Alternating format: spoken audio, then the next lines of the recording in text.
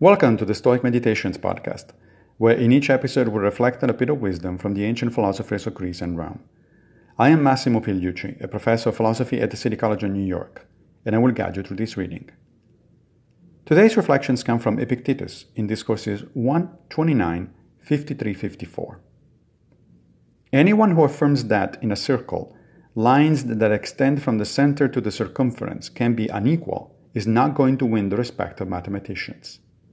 So a true philosopher is under no obligation to respect vulgar opinion as to what is religious or irreligious, what is just or unjust. For some reason, this is still today a very controversial statement. Epictetus is basically saying that philosophy requires expertise, just like any other activity, such as mathematics, for instance. In the modern world, of course, to become a philosopher, a mathematician, a scientist, and so forth, one usually goes through years of rigorous schooling, culminating in a PhD program and the writing of an original thesis. This doesn't mean that the only way to become professionally proficient in those fields is the academic path, but it surely is the main one. In the ancient world, there were no PhD programs, but there were schools of apprenticeship. Plato founded the famous academy, from which the modern word academic obviously derives. Aristotle established his lyceum, Epicurus his garden. Some of the Stoics taught in the streets, for instance in the famous Stoa Pohicile, or painted porch, where Zeno of Citium got the whole thing started around 300 BCE.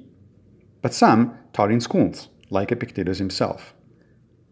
Strangely, however, then as now, people readily accept the idea of expertise in other fields, like mathematics and science, but not in philosophy, accusing philosophers of the sin of elitism. Lots of people get really upset when one suggests that philosophy is a profession and respond that everyone can think. Well, yes, everyone can think, but can they think rigorously? By the same token, everyone can count, but that doesn't make them a mathematician. And most people can write without being novelists. So today, go to your nearest university and hug a philosopher. We have needed that since the time of Epictetus. Thank you for joining me for another Stoic meditation. I will be back with a new episode very soon. Fate permitting, of course.